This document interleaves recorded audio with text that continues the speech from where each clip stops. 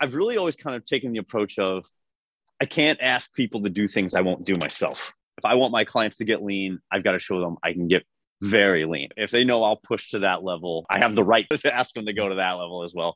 I'm not the type of guy that's going to yell at you and get in your face and, give you the rah rah pep talk, but I will be the one that will, I'm going to challenge you and question you.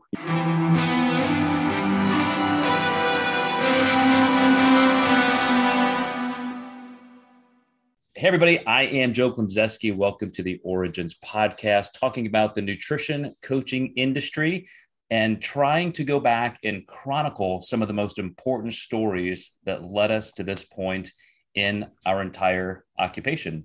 And of course, you already recognize I have Cliff Wilson with me, and we have a very interesting backstory because as Cliff mentioned to me, without my even knowledge at the time, we had met the very first time, I think the only time, when you, Cliff, had competed in a show I was promoting. Was that in 2008? That was my very first show. So some interesting things to pick through. And when I reached out to you and apologized that, gosh, we have never even been in the same room, all of the things we've done for almost 2 decades, we've just never crossed paths. You said, well, we actually did meet. And that was a weird thing. There's absolutely no reason you should have remembered me from that show. My physique was not very notable. Well, I could say also, promoting shows, your brain is in a million different places on that day. But 2008. So this is why I wanted you in my top 10 for this podcast series. Your longevity is remarkable. You were one of the first people, which is what I want to talk about initially, who really took the mantle and carried personal nutrition coaching, contest prep coaching into its current iteration.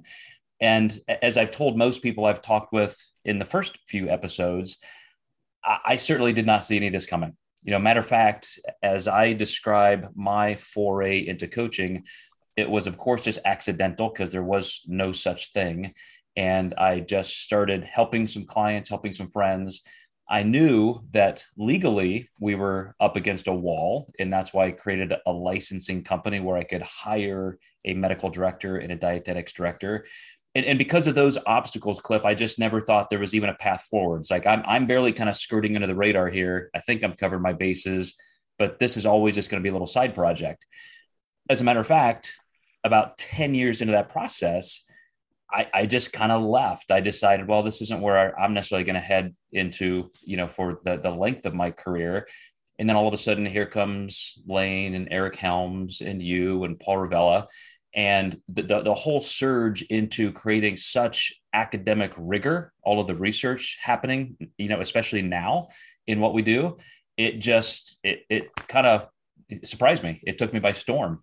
And you were one of those first people, and this is where I think there's a little tension unintentionally between us, in that as clients and people would talk to me about other things happening, your name kept popping up. Well, Cliff says this and Cliff does this. And I think you said you got word back that I was, not happy with you, or I wasn't supportive of what you were doing. So I'd love to hear that side of the story.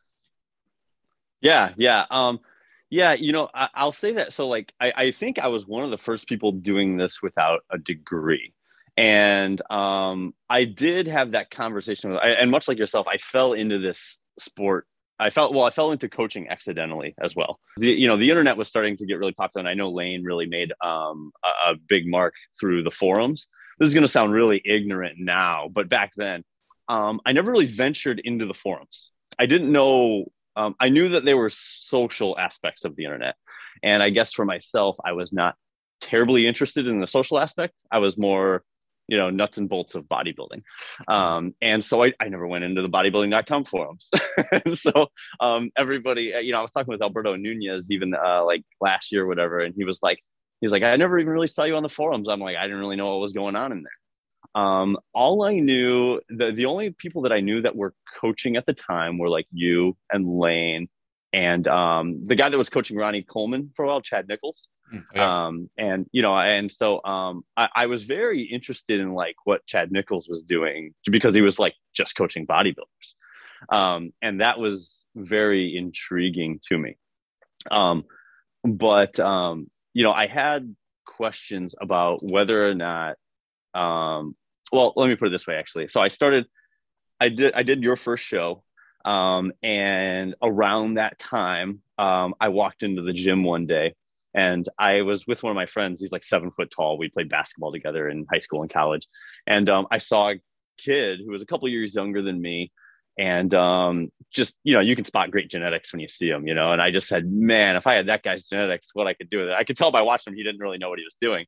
And my buddy goes, well, let's find out. And he goes, you should do a bodybuilding show. My friend will help you. And I was like, and I was like, yeah. And we just kind of became training partners. You know, I didn't really, I wasn't like charging him or anything like that. And then a couple months went by and he was making good progress and we were just training together every day. And he saw another guy in the gym that had unreal genetics too. And he's like, hey, you should do the show with me. And then what do you know? I'm helping two people. Like I said, just wasn't really coaching. And anyway, I put them in the NANBF Mr. Illinois contest in 2009. So about a year after I did my first show. And yeah, I mean, I wasn't doing anything, no email. I would meet them at the gym and I would scribble on a piece of paper, you know, here, follow these macros for a day, you know, for the week or whatever. And we'll check in and see how you look next week. And so about a year later, we put them on stage and one guy won the overall and the other one took second in the novice division. And back when novice divisions were like really competitive, you know, there was like 8 guys in that class. And after that, and Lane happened to be at that show. And after the show, Lane came up to me and he's like, wow, he's like, I haven't seen hardly anybody get someone that lean before. And he's like, you know, you could make a career out of this. And it hadn't really occurred to me to make a career out of it, to be honest with you. Like you said, I was just scribbling on pieces of paper at the gym. And you know, I had the question of, was I qualified to be doing it? And I discussed it with my dad. So my dad is a PhD in plant pathology. Mm. And I had a question, you know, I asked him, like, should I be doing this? And, you know, he had an interesting take on it. He said that one time he went to a conference on plant pathology and, you know, everybody would, you know, there were a lot of speakers at the event. And he said that one guy came up and he didn't have a degree. I think he had a bachelor's in some sort of business management or something, nothing to do with plant pathology, but he had been on the business side of things so much that he had started to get involved for so long. He had started to get involved on the pathology side. And he said that he gave a presentation that really blew everybody away. It was what he had seen working in the field, his thoughts about maybe why it was working, and kind of put it out to the rest of the scientists in the office, in the audience, to test it. You know, I have these ideas, I've done this, and I've seen this work. And he said that everybody was kind of blown away. And he said a lot of the things that he proposed ended up getting tested by the people in that audience and turned out to be true, some not as true, but then they found other reasons why these things were working in the field. And my dad kind of put it to me that maybe I could be that guy, you know. You know, and so I was like, you know, I could be that guy, because up to that point, before I did my first show, I used to do just a lot of wacky stuff on myself just to see what would happen. I mean, I have in these closets right over here, I have notebooks from 2006 and stuff where I would just be like, what happens if I eat 400 grams of protein and try to keep carbs and fat as low as possible? And I'd try that for a month. I just wanted to see how I felt, how I trained, you know, how I looked. And then I tried the opposite, right? Lower protein, lower carbs, or lower fat, high carbs. And I would just try things. And I felt like when I got into coaching, I had done so many, like, you know, so much guinea pigging on myself. I felt like I had at least a decent handle of the practical applications of certain things.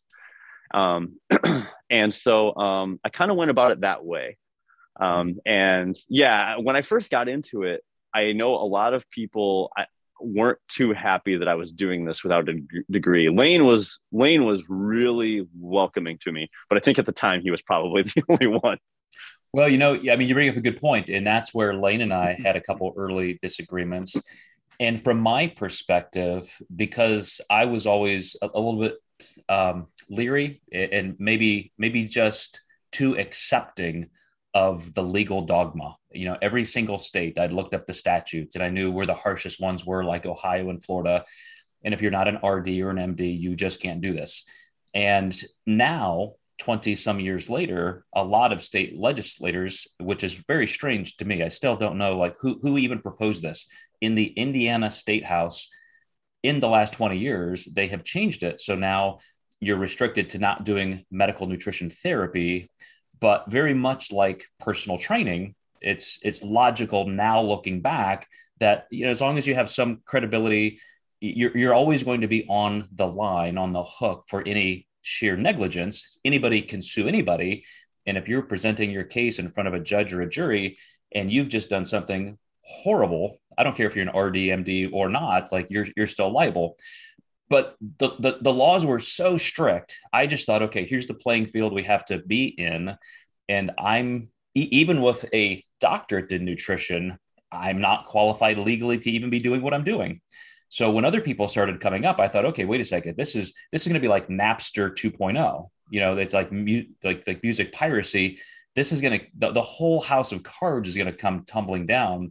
So I was not accepting of anybody. I was always looking over my own shoulder, Cliff. And then Lane, when he came, onto the scene, as you said, he was like, "Yeah, anybody can be a coach. Everybody should do this. It's great. Let's all do this together. Kumbaya." And I'm like, "Whoa! Like, hang on. Like, there are these laws, and we should probably respect those."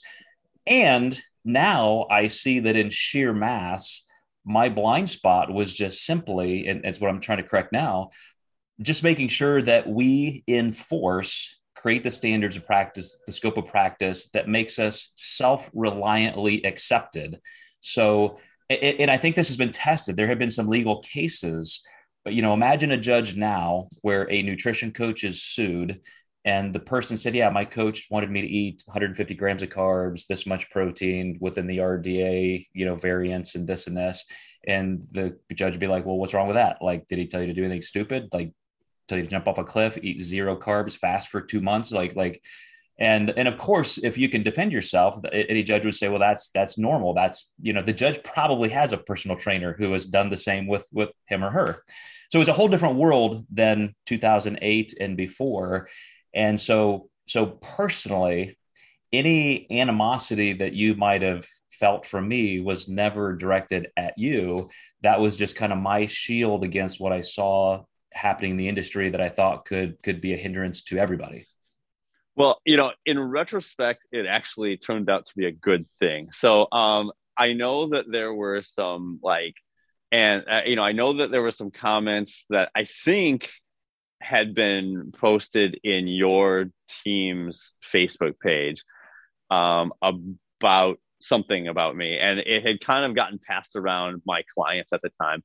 And it actually turned out to be very helpful because we kind of, me and my smaller group at the time, there was probably only like 12 clients that I had, really used it as the industry does not want us here. And we're gonna push back against that. And I did use it as like a, and this is aside from the nutrition argument, but there's definitely a strong psychological component to the sport of bodybuilding, because it does become like how disciplined can you be? And so I believe that I think that especially I had mostly competitors at the time, first time competitors. I think that for them thinking that other people wanted to see them fail, it kind of fired them up and, got the best out of them in that first going. And I 7 of the first 8 shows that I had a client in, I had an overall winner. And so it was like, one after another. And it was, and it really became like a good source of motivation for a lot of my clients in the early going. And they did rally around me. And you're right, though, in those early days, I mean, there was also a lot of negligent activities going on with coaches that weren't educated because people were just throwing out crazy stuff. And with extremely high cardio, extremely low calorie plans. One thing I was always careful of, we all do our best, right? But it's not to say I didn't ever make mistakes along the way, but I always try to be careful of looking for my blind spots. What do I know? What don't I know? And I remember I told myself early on to get comfortable saying I don't know. So there were a few times I would do an interview, or I was on a couple of speaking panels, and I would just say, if they would ask me a question, I would just say, I'm not really sure in that. You might want to ask that question to so and so. They're a little more well educated in that area. And so I think that over the time, also, it's like if you don't know, you say you don't know, then you're kind of just freed up to go learn about it. and then over the course of time, after a good 12 years now here, it's like I find that I've said I don't know along the way, and now I don't have to say I don't know as much because I'm freed up to just go learn about it. Well, and now again, another thing that's different from 14 years ago is with social media and just an almost singularity of knowledge and information. It is different, and knowledge can be had much quicker and more thoroughly in different ways. A friend of mine is the dean of medicine at Purdue University, and he said he sees in the very near future a point where you don't even have to go to medical school. If you can learn on your own, do what you need to do, and then just go pass your boards, you're in. You're a physician. You'll get licensed. Well, that was the early stages. So I went to school for a year. I went to college for a year. I went for basketball purposes, if I'm being honest with myself. I didn't really know what I wanted to do. I chose business as a major because it was like a placeholder. I was 19 years old and I didn't really know what I wanted to do. And I was on a partial scholarship, so I still had to pay some. And I had some family issues at the moment, and so things at home were really tough. I didn't have money for school. And also, I always got, great grades in high school and in the year I was in college. But I didn't usually listen to what the teacher was saying. I'm like, the book is right here. I'll just read it, and I'm the type of person where I learn better by reading than listening anyway. And finally, after about a year, I was like, I'm paying a lot of money. I can just, purchase these books on my own. That's how I was learning anyway. I was just reading. And the internet was becoming much more mainstream in around 2004, sometime around there. And, I worked a lot of odd jobs after college until I was figuring out what I wanted to do. But I was so interested in bodybuilding. I would go on and I would try to gain access to whatever studies I could gain access to. I would, purchase studies. I would read I was so poor, but so I would read you could go on Google Book Search and you could read quite a few textbooks through Google Book Search. And I was just, and I wasn't even trying to make it a career, but I was just learning, everything that I could through my own. And I did kind of take the approach of, I was like, man, I'm paying thousands and thousands of dollars for these 2 semesters of school. And I was like, this information's free or cheap. And I was like, I can learn it on my own. I remember I got into an argument with one of my professors the first year of school. And he was like, who's here for the piece of paper? Who's here for the piece of paper that say you can get a job, and who's here to learn and better yourself? And I raised my hand. Honestly, I was like, I'm here for the piece of paper. He's like, you don't want to learn and better yourself? I'm like, I feel comfortable doing that on my own. I was like, I'm very interested in self-development. I don't need someone to push me along. I was like, I can buy these books. I can read it on my own. I can chat with other people whose opinions I respect. And he didn't like that answer, but I've always been a big proponent of self-directed education, but I don't think it's for everyone. I think that you got to have it. There's different fits for everybody. One thing I always say about like a self-directed education is that I don't think you'll ever get as much isolated bits of information as someone who goes to school. So I think it's 2 different learning styles, but the advantage it gave me is like every time I got one bit of information, I had to, in school, they'll say, here's this information and here's how it connects to this information, if that makes sense. They kind of lay out the path for you. The disadvantage is like when I would get a piece of information, I'm like, okay, how does this connect to everything else? So that's the disadvantage, is you don't know what it connects to. The advantage is that I would get one bit of information and I had to look at it from every single angle then to find out what it connects to. So Yeah, I think there's advantages and disadvantages. I mean, in an ideal world, you'd probably um, do a fair amount of both. You Well, know? I agree that anybody with the work ethic can outperform and out succeed somebody with a formal education. And we have a bunch of parallels that I'm picking up between us as well. And one is that I didn't have money for college either. And so I went into the military. And I'd love to say I went in the military to serve my country, rah rah, but I went in during peacetime for the GI Bill. Yeah. And after I got out, the first Gulf War happened, and I was on inactive reserves. I was definitely packed and ready to go. Didn't have to, but I was definitely, there because I didn't have any other resources to move forward, in my 17-year-old opinion.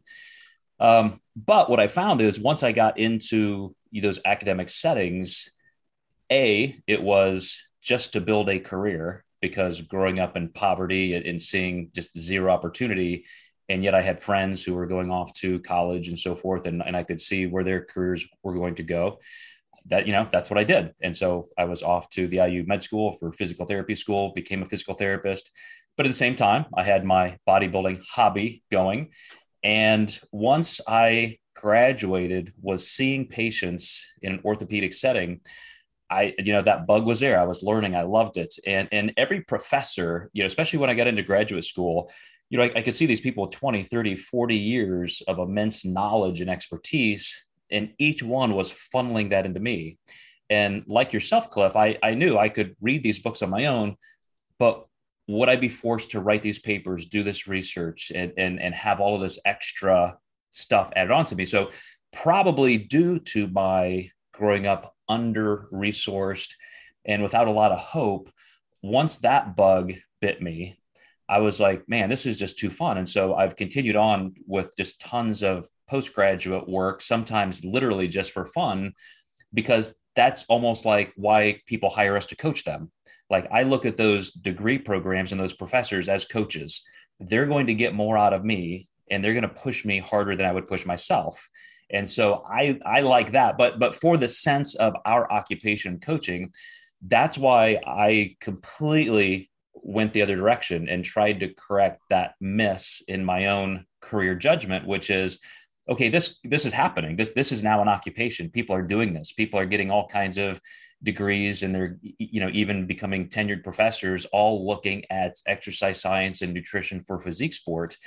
And so I can no longer just dig my heels in and fight it, or think that it's not going to happen. It's here. So that's when I started creating certification programs, started mentoring people on the business side. We started our licensing program, kind of shift toward those other modalities of certification, because I just knew people like yourself were going to carry that mantle forward. And let's go back just a step, and because I think this is always interesting to people, especially so many people are going to see you as a forever father figure of this industry. Like you're like the original founding fathers of our country. You will always be named in that first generation of coaches who brought this into fruition. So you were interested in basketball. You were in the gym. When did you first decide, man, just the sheer pursuit of strength and physique and bodybuilding, really captured you? How did that transition happen? And then I'll probably follow up and talk about a little bit more, moving into your career. Yeah, yeah. It's funny in retrospect. I think sometimes you get glimpses of like things you'll be interested in. I was so obsessed with basketball in my youth, but I remember one time my stepdad was watching Pumping Iron, and it caught my attention. I was probably like 9, 10 years old, but I was like, what's this about? And I watched it, and it did make an impact on me, but then I went right along with my basketball. I went to Valparaiso University, and I remember we went for conditioning, and I was skinny fat. I'm 6'1", and they were taking all of the, so I'm a freshman, and they were taking all of our heights, and they did the caliper body fat test, height, weight, caliper body fat, before we started conditioning. And so I played basketball, but I'm not like this terribly gifted athlete. I was skilled. I'm not the highest jumper, the fastest runner, but these other people were a Division I athletes, and so they're reading off the heights, weights, and body fat, and we're so and so, 6'6", 6'6", 215 pounds, 8% body fat. And, they're reading them all off. And then they get to me, W, I'm last, Wilson. And they're like, Cliff Wilson, 6'1", 156, 14% body fat. So I was total skinny fat. And one of the seniors sitting next to me looks at me, he goes, damn. He goes, you got to fix that. And I was like, all right. So they got me in the weight room. And I just remember it was fun. And it was a big, and I don't need to go too big into it, but it was a real transitionary period. I had a really wild high school years. Like I said, my home life was pretty chaotic in those years, and I loved basketball, but I kind of started to realize basketball was something that I did love, but it started to be used a little bit as an escape from home issues. And so then I go off to college and I'm playing basketball, and I'm starting to realize, like, I'm having more fun in the gym than I am playing basketball. It was something that was just pure fun. And it was I don't know, it was good to just have something that was pure fun and wasn't being used as an escape at that point. And so yeah, I remember I was really looking forward. Everybody else was dreading conditioning, and I was like, let's do this. Let's go bench press, let's go squat, let's do this. And I just remember having a great time in the gym when I went off to school. That's awesome. So again, that's a common thread with almost everybody. As I've talked to Lane and Paul and Eric Helms, I mean, we all seem to have that moment. Like for me, a little bit earlier because of my age, but as Lou Ferrigno in The Incredible Hulk on TV, Yeah. and Conan the Barbarian, Arnold, and then you get into like Rocky 2 and Rocky 3, and all of a sudden I'm going from a 5 or 6 year old kid enthralled by these caricatures of muscle and just superhero type physiques. And my dad buys a weight set. So all of a sudden there's these plastic covered cement weights at a little Joe Weider bench in the living room. And so I'm messing around with that. And then, I'm in the 7th grade, and we have in our gym class a little segment on weightlifting. And I think for anybody, like when you just feel that effect on your body, the exertion, the sweating, the soreness, I think even after a workout, like you can tell, like, wow, I just feel different, whether you really do or not, like something is there. And so we all kind of have that as a background. I think that we just saw that there was a path we could take for self-improvement. That, of course, goes into, especially at those ages, sexuality and just strength and competition among peers, but also that link to sport. For me, it was baseball. When I got to the Pony Leagues, I had been a dominant catcher in the minor and major leagues, and then all of a sudden, the baseball field is a full-size field, and all of a sudden, I could barely get the ball to second base from behind the plate. So I had this coach at 13 years old, you got to lift weights, this 80-year-old guy. So I'm just furiously back home lifting weights. Then start high school, and we have it was called co-ed bodybuilding and fitness, where your gym class, an elective, you just went into the gym 3 days a week to train and 2 alternate days to run. And so it was part of me since I was 11 or 12 years old. And like you mentioned, any good science-minded person loves just the experimental process. So I too have a file cabinet full of all of my notebooks and notes from my entire career, body comp stuff. I've done, long-term stints of pure keto, vegetarianism, just everything you could do with body comp analysis, DEXA scans and so forth to try and prove this. I did a master's thesis on protein utilization and, my first dissertation on something similar. And so, the fact that you were that inquisitive and you were doing it for fun, I think is the perfect setup for somebody who just has the passion to take it as far as you did. And your company tagline is intensity is everything. And that is at the heart of my core as well. And both in some of the things that we see in nutrition research and training, it seems like our academic world is kind of pushing away from that. When I hear intensity is everything, I think of the Mike Mentzer, the Dorian Yates type of training.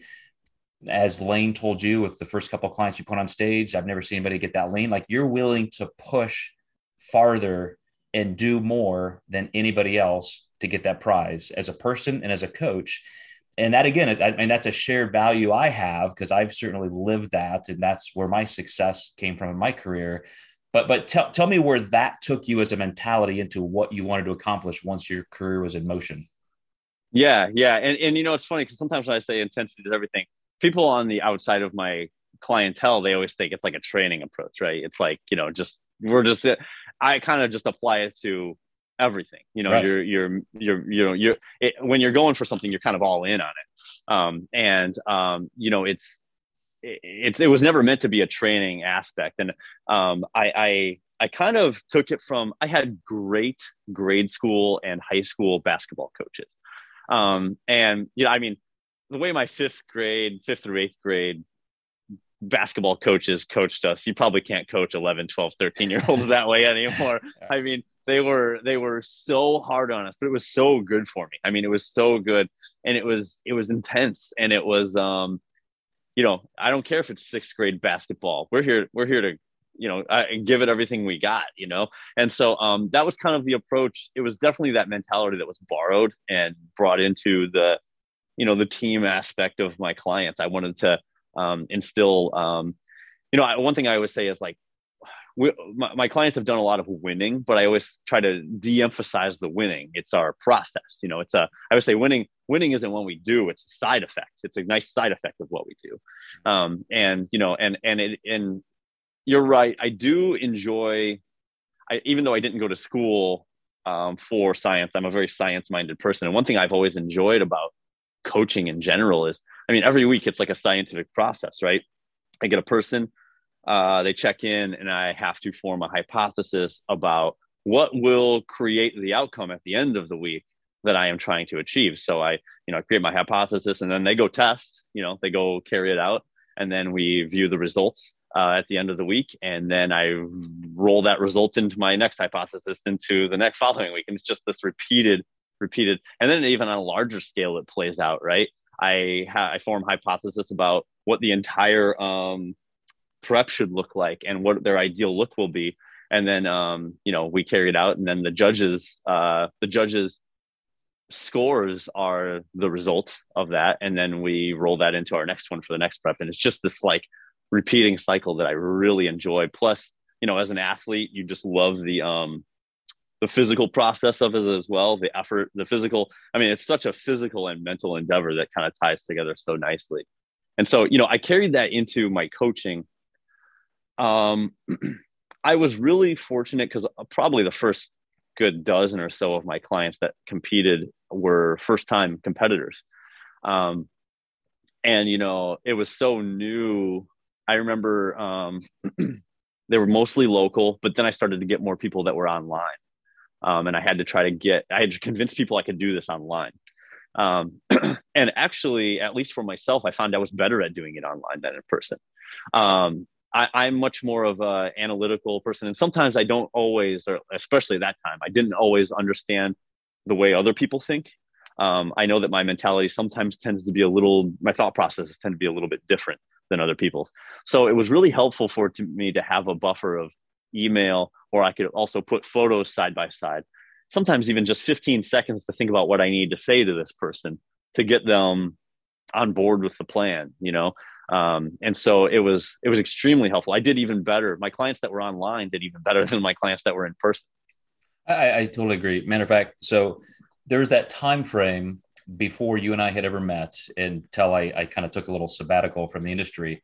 And in that 10 or so year run, it was almost kind of a Babe Ruth era where I was the only guy doing this, and I was doing things unconventionally enough in finding success that before anybody else really stepped in, I had helped clients win over 400 pro cards and blah, blah, blah. And now, looking back, that particular era was me, as you said, hypothesizing, making changes, and creating what I thought was, quote, the right approach. And then the next 10 years of my career has been realizing, well, there are actually plenty of different tools, and you can use any kind of process for somebody who needs that genetically, or just whatever margin of error you have for flexibility and what they prefer. And then of course the coaching process is mainly that entire scientific method you described in motion perpetually. You're constantly observing and assessing and then fine tuning and observing and assessing. And it's a nonstop scientific method type experiment. And that's, again, one of those threads that we share in when I was 19 or 20, getting ready for my first bodybuilding contest, and then you compete, you instantly can observe and assess how it went. And like everybody else, you wake up on contest day and it's the worst you've looked. And I had to figure out why. And then I very early on, I got snagged into this organization to start promoting shows. And so now I'm promoting shows and I'm seeing 50 competitors on a weekend kind of going through the same thing. And I'm talking to them. And in my early 20s, now I'm into undergrad stuff and learning physiology. And I'm thinking, well, why is it the same story? Why is everybody disappointed on contest day? Like, what's going on? And so, of course, all the needles pointed to the fact that we're just using old school conventional peaking approach. I mean, the same thing. It was the way everything was done. So that's when I started keeping water in, not dehydrating people, not manipulating sodium quite as harshly, not doing the carbohydrate deplete and load. And I got pegged early in my career for inventing the front load, because I would take a week out, 7, 6, 5 days before the contest. And I would use that instead of a depletion phase to just start saying, well, let's kind of find that glycogen threshold. Then we'll do kind of a mild depletion and then push the load up as high as we can. So it wasn't really a front load. It was kind of an undulating load, what was the beginning of what I do now mostly, which is a progressive linear load.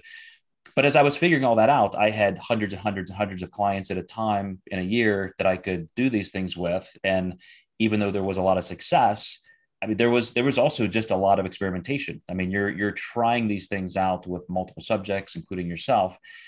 And I feel like my interpretation of your early career was very similar. You jumped in and you thought, hang on a second, I can do better, hold my beer. I'm going to do something differently and show everybody how good you can be.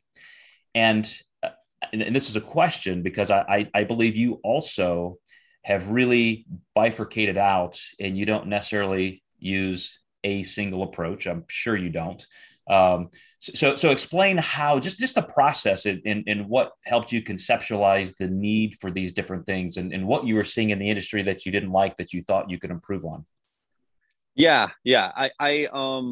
I guess it kind of also goes back to, I had gone such a self-directed path that I think I was kind of very open to all options, if that makes sense.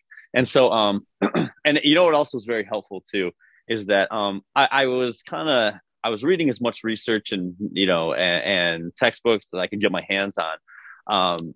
And my first two clients, those guys I helped, like clients, they're the first two guys I helped. They were both Black. And one thing that was very interesting to me is that I had been experimenting on myself for years at this point. And a lot of research is done on college white guys, and what was working for me and what I had read to kind of be effective in research just was not working quite as well for them. And they were, it was so good. They were willing to work with me. After about 3 months of working with them, I was like, man, we're not progressing like I expected. Can we kind of hit the reset button? We can just try some different things. And man, I'm so lucky. Their names are Kenny and AJ. And I'm so lucky that they were like patient, they were like, let's do it. I switched some things up and I would just try some things with them, and it worked so well, namely lower carb, higher fat approaches, which, over the years I've tended to find works quite well for, it seems to work a lot better for Black competitors than white competitors. Like you said, it just genetically, I think people just have different needs based on, their ancestry. Then,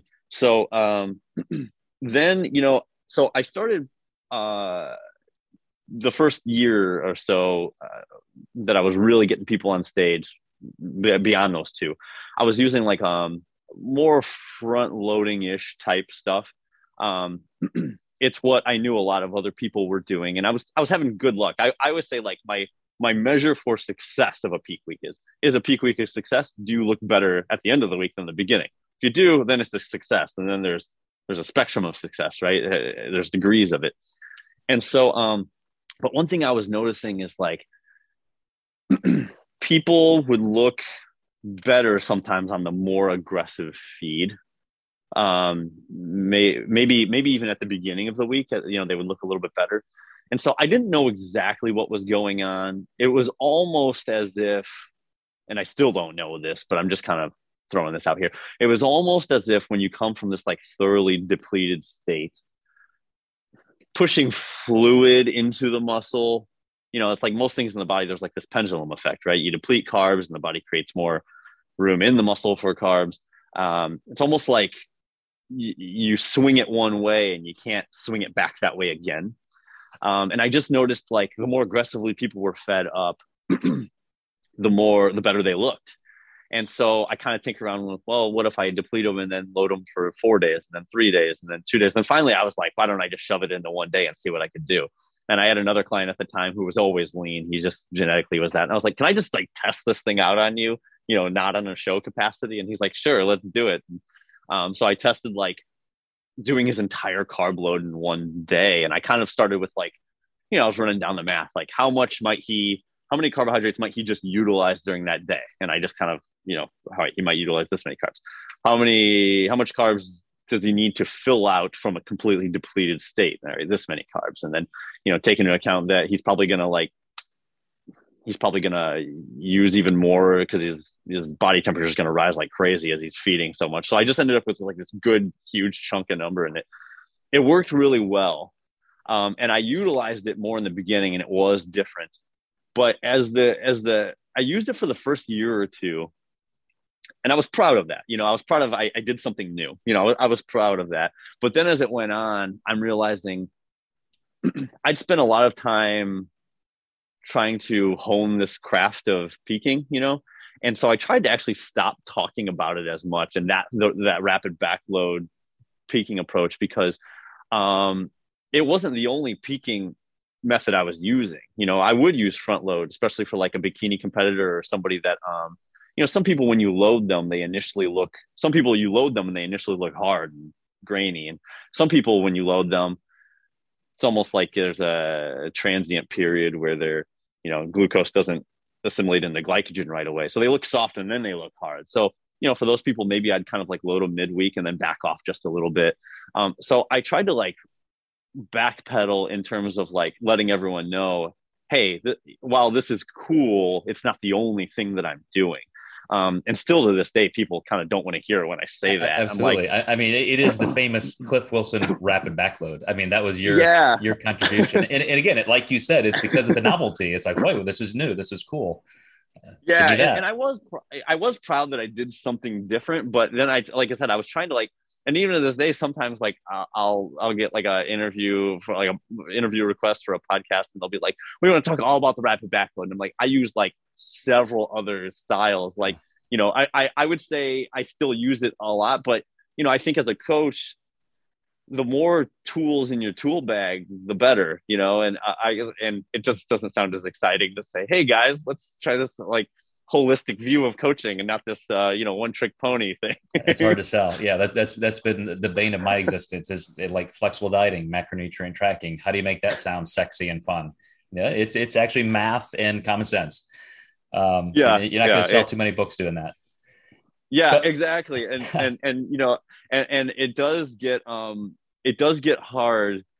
It's hard to strike that balance, right? As a coach, because ultimately this is still a business we're trying to run. And so it's like, how do I explain things in a practical, useful, and, for lack of a better term, optimized way, you know, to make people the best coaches they can, but also make it attractive to people? Because I mean, the things most people find attractive is usually novel and exciting and black and white, you know, and it gets hard to balance that for sure. Well, I think one of the things, and this is what I want to talk about for a second, you know, you have created a mystique, a lore, and not only the moniker intensity is everything, but when people look at your own personal contest photos as an ectomorph who could get lean, who was willing to do whatever it took to gain the muscle and the strength and earn that conditioning.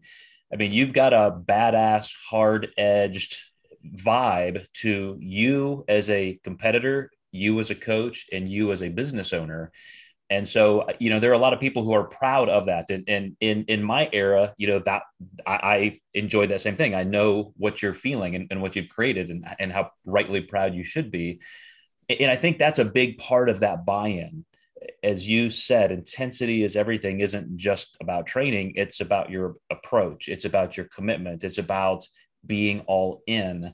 And that psychological aspect of coaching, I every single year I pick a word that I want to center change, my own personal change around. And in the last 3 years, one of those words was inspire. It's still written on my daily calendar off to my right here. And it's because, Cliff, I also, like you said you love the nuts and bolts of this. You're digging in and you're being very scientific and methodological. And I as well. I mean, I'm a technocrat. That's what I love to do. I'm an introvert scientist. That's what I do. So to try to be outwardly motivational, inspirational, and grab clients by the collar and say, come on, you can fucking do this. Like, come on, like you got to get in the game with me. That's a big part of what we do. We have to be able to motivate. Any performance sport coach has that. And I feel like that's still a bit of an untapped potential in some people who want to coach. And that is a differential in really successful coaches of all types. So is that intentional on your part? Do you find yourself saying, okay, I got to go into psycho coach mode here, or is it just part of who you are? I think that I've tried to stay very true to myself in terms of like the version of myself that I give people, right? There are parts of me that I keep just for me and my family, if that makes sense. But I've really always kind of taken the approach of I can't ask people to do things I won't do myself. And so I kind of told myself, like, if I want my clients to get lean, I've got to show them I can get very lean. If they know I'll push to that level, then, I have the right to ask them, to ask them to go to that level as well. I've always been a pretty extreme person. It's funny because I think it's interesting because I'm not the kind of guy that's usually going to yell and get in your face. But I am very blunt and straightforward to my clients. Hey, you need to do this. And there have been times where sometimes a client isn't, they don't seem all in. And sometimes I'll just say, like, I'm not sure if this sport is for you, and sometimes those words can hit hard, even if they're just said in a very calm, blunt manner. So it's very interesting. I think I've kind of found my own, I realized along the way, though, I've kind of found my own brand of motivation, if that makes sense. I'm not the type of guy that's going to yell at you and get in your face and, give you the rah, rah pep talk, but I will be the one that will, I'm going to challenge you and question you. I always say that I've actually gotten the way I've come to it more is that I kind of reverse engineer the process that I kind of, we all kind of haphazardly get to a point where we've gone through our own process. And so I kind of try to reverse engineer it and guide people, if that makes sense. I want to ask them questions. I want them to ask themselves questions, and I want to ask them questions that will lead them to the correct answers, if that makes sense. Like, and so, no, it's interesting. I went to a wedding just fairly recently where I don't even know what I was talking about. I was talking with me and my fiance were there, and I was talking to her and her friend from college. And I said, we're just talking about normal stuff. I don't even know. And she goes, you're kind of an extreme guy, aren't you? And I guess sometimes I don't tend to think of myself that way. I just kind of do what feels good and what feels natural to me. But I've realized that I do tend to go all in on things. And I guess I've just kind of taken the approach of, I do it without even feeling extreme. I'm not the guy that's like, I'm not pushing myself to do things. I'm just going into them full go, and it feels natural. And so I guess I've taken the approach with my clients of, if I can do this without having to push myself to do it, I just kind of will let's walk you into these extremes. Does that make sense? I know it Yeah, sounds. and well, I mean, you look at some of the greatest coaches ever, like Mike Krzyzewski and so forth, and there is, I mean, as you're describing it, there's the confidence and there's the calmness. You know, they don't have to rant and rave, and I think just the fact that you create this sense of ownership that people respond, and when you do have that group dynamic, an entire team of clients who are not just centered around you. They obviously want to please you in a sense. They have the positive support of other, you know, Team Wilson, you know, members and so forth. And so it does just create that positive synergy. But at the same time, there is a definite ethic of discipline. At least I get that from the clients of yours that I know. And I think that's part of what has really helped you slice your way to the top of the industry. Yeah. There's a good point. You actually mentioned something that it just came to my mind. Probably around 2013, maybe early 2014. You know, I had this like I still have this private Facebook group for all my clients where they can interact with each other. And I remember there was a period where there was a lot of complaining going on. You know, I'm hungry, I'm tired, and it kind of became this bitch fest, you know, like we're just going to complain. I made a post. I was like, you know, there are hard aspects to the sport, but we're here because ultimately it's a net enjoyable experience for us, or net positive, even if not necessarily enjoyable. It gives us something. And I just said, I would really like it if, you know, we all get these great results, and people on the outside are looking at us thinking, how do they make it look so easy? You know, and I was like, I think that's something to aspire to. I was like, you know, it doesn't mean you never complain, but maybe let's talk to our loved ones about the challenges of it. Talk to me about it. You know, let's not make this public complaining thing. And I said, you know, I think it's something to strive for, to do things that seem very hard, but then do it with your head, you know, your head held high, and welcome it. And so I really do try to I try to instill in my clients along the way that there is like a lot of virtue in working hard and enjoying the hard work, instead of complaining every step of the way. And, you know, I'll be damned. They really embraced it. And one thing that has been so great, it's like this kind of, you know, and I was so young when I started all this, but I didn't really foresee how it would play out. You know, I said some things, and then the people that were competing, they took it to heart and they did it. And then it was almost like I didn't even need to continue to reinstill it, because then when this group did it, the group that was going to compete it the following year, they watched how those guys did it, you know, and then they were like, that's how I do it. And it was almost like this like thing that just took off and ran on its own, because every group that's competing the following year, they're watching this group that's getting on stage now do it. And they're like, okay, that's the pattern, right? You know, that's how I do it. And it's you know, I really mean it when I say this. And sometimes I think people think I'm just like trying to put this like humble thing out there, but it is true. As a coach, you're only as good as the talent you have. And when I say talent, it's not always like genetics or building muscle or getting lean. It's like, you know, the character and work ethic of the people. And I was so lucky to have like a great group of people that set that standard in the 2010, 11, 12 years. And then it just became this, like, this is the way you do it. And every group after has kind of continued that process. Well, to flip that slightly back to you, leadership, like we've discussed in science, we kind of grow into. You know, you don't wake up when you're 18 or 22 years old and say, hey, I'm going to be a leader. Yeah. And, you know, like George Washington in his 20s in the French and Indian War, like on the front lines, coming back from battle with literal musket holes through his jacket. You know, when you lead like that, as you said, if you're going to ask people to get lean, you want to show them you can be the leanest, and your intensity and your drive is the greatest among your entire company. Like that, again, that you create the standard, you create the ethic that people follow. And even your interjection at that moment in your Facebook group, like that was a point where you could have handled it many different ways. You were instructional, you were positive, and you just had those core components of leadership, which even though we hopefully get better at it as we get older with more experience, those remnants were there. And I think that's why you emerged as one of the top coaches you are today.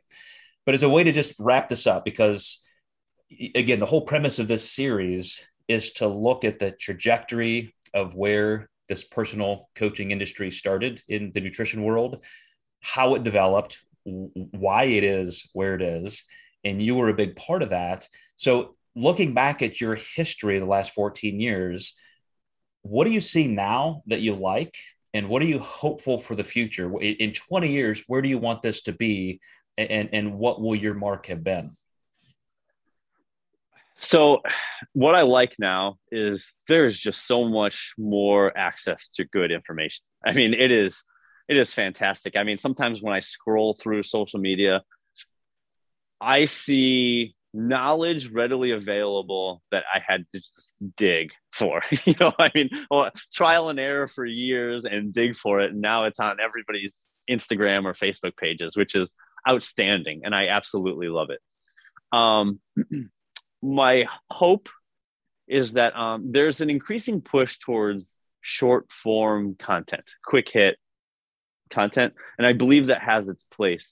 But my hope is that there will be an embracing of deeper content. It seems like the trend line has been to go shorter and shorter, quick hit information as people's attention spans are shrinking. I would like to see. I'm hopeful that there will be this want for deeper, more meaningful information. I know that because I think that's where the real magic happens. When you really get down into the nuance of everything, and that's the fun part, when there's no clear cut black and white answer. That's the fun part for me. So I'm hopeful. I think right now there's this novelty of social media, of quick hit information, and I do believe that it will come back to where there will be quick hit information for people that are just starting out, and then there will be more avenues for deeper, in-depth discussions of things. And I guess, I mean, as far as my place and things go, I mean, it is cool, right? It's cool to think you were one of the first people to kind of start putting yourself out there and do it. And I do take pride in that.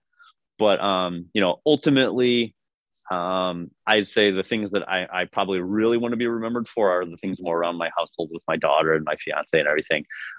And, ultimately, as the future goes on, I just hope I hope there's always a place for me in this industry to continue to do it as long as I choose to do it. I don't see myself being the guy that ever like fully retires.